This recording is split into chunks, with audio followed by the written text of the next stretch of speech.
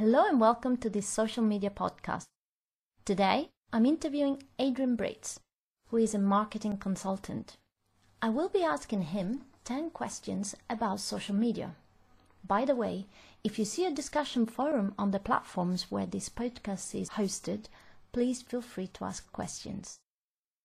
Thank you, Francesca, and hello to all the listeners. I would be happy to take 10 questions now, and any future questions that you may have, you can surely post them via the forum for discussion.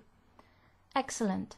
So our first question is, I hear marketing consultants say that the customer has the power and that companies need to connect with the customer on the social media platform of their choice. Is this correct? Well, that's a good question. You got to remember that as a company, whenever your staff entertain or inform an audience on any platform, whether it's Pinterest or LinkedIn or Facebook, each time that a new post is viewed, the social media platform actually makes advertising money. And this is because they display advertising along the information that we share with our followers. So to say that our company should now pay staff to go and socialize on more than 100 different platforms, it's effectively saying that we are now working for those platforms and that we're sponsoring their labor. So if you're a small business and you're trying to work on all the platforms, then that's going to be pretty much like slave labor and you're not going to get very far. So I don't think it's correct that companies should try to cover all the possible social media platforms.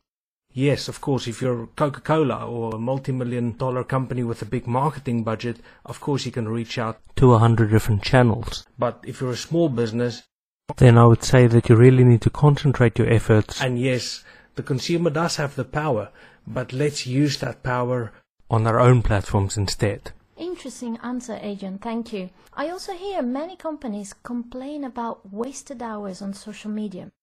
So because millions of people around the world are actually giving free labor to social media platforms, no wonder Facebook and LinkedIn are such profitable companies. So how can we be smarter about making sure our efforts are profitable? Well, that's also a good question. There's been quite an awakening in companies around the world because of the misappropriation of marketing budgets. So now we're going to see more and more that publishing firms and big brands are leveraging technology to transform their own websites into social media platforms. So really they're becoming specialists at bringing the conversation to them rather than hosting it somewhere else on third-party platforms. People can actually use their Facebook and their Twitter profiles and they can leave comments and ask questions on the brand's own website, which I think is actually quite a breakthrough. There is still a lot of opportunity to use third-party media social platforms, but you've got to choose the right platform, and for that it means that we've got to understand the policies of the platform and whether it's suitable for the type of business that we run. Let me give you an example. Let's say Facebook's new policies, it's actually pointless to pay for promotion to grow your follower base, since you also have to pay every time you're going to remarket to your own followers.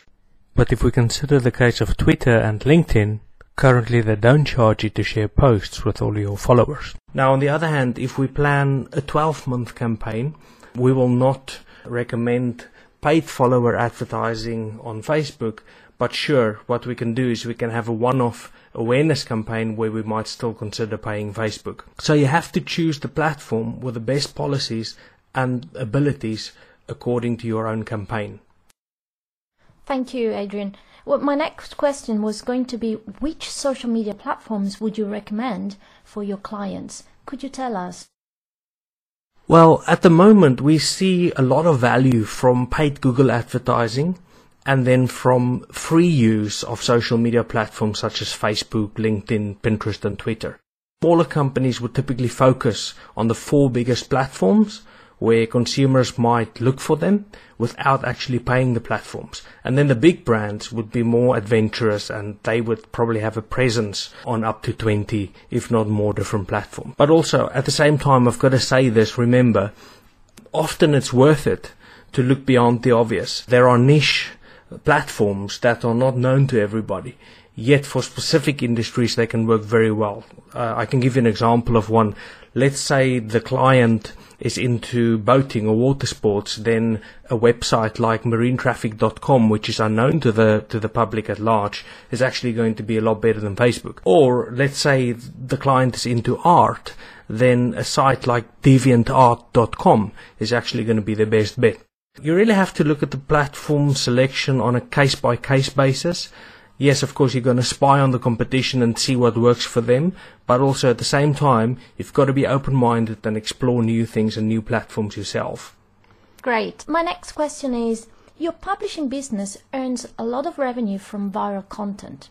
Can you tell us how to use social media platforms to go viral? Yes. So, well, basically, when social media started, if you were able to release something that's either funny or informative, it went viral. But obviously today, the competition for eyeballs is so fierce that you also need a strong following. So the size and the quality of your follower base has become hugely important if you want to have any chance of going viral. Obviously, we're always testing new ideas and looking for new ways to delight our followers and to grow our follower base. Could you tell us more about user-generated content? How do you go about to inspire other users to contribute content on a social media platform? Yeah, sure. Okay, so the first thing here is to remember that people are motivated by different things. There's a full spectrum of human needs and social needs that people seek to satisfy online. And one very good example is LinkedIn. They elicit user-generated content in several ways. On the one hand, LinkedIn will make you think that you can earn more money if you appear like a true expert on their platform. And then on the other hand, it will also make you feel important by enabling people to endorse you publicly. So really, by addressing a combination of human needs, that will ultimately result in a habit-forming situation where the users then can form repeat behavior and increase their participation over time. Thank you. Now, there are many views on social media strategy. What is your view on it?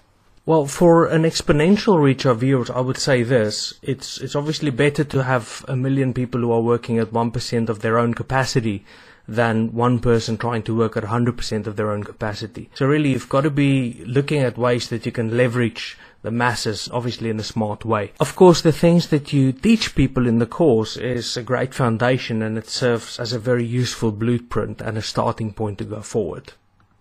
Do you have any favorite examples of a social media strategy in action?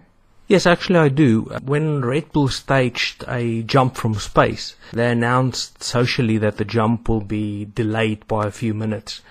And this actually amplified the message because people who did not know about the event saw their friends sharing the announcement of the delay. So the result was that they attracted exponentially more viewers who would never have followed the event in the first place. So I thought at the time that staging and announcing the delay was a really smart move from Red Bull. So do you think that it would be a good idea for me to introduce case studies, let's say one per month, for the next 8 months on the social media marketing course? Absolutely, yes, because we tend to learn best through examples. And by releasing it over time, it will give people time to implement what they learn during each case study. I see. What is your take on social media policies? Social media policies are very important. For example, you cannot apply a fun holiday company's policy to a funeral advisor. Just imagine what would happen if the funeral advisor tries to entertain a family who just suffered a loss. Okay? So drawing up a social media policy specifically for your company is a very prudent step to take. Excellent, thank you. And if there was one tip you could give to people, no matter what the business, what would the tip be?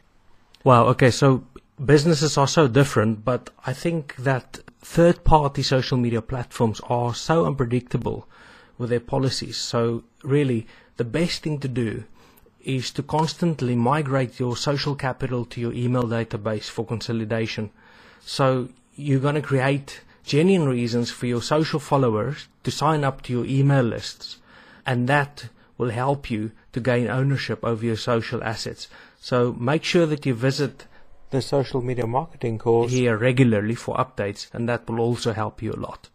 Well, thank you so much, Adrian, for your help today. Let's hear what our listeners have to say on the forum.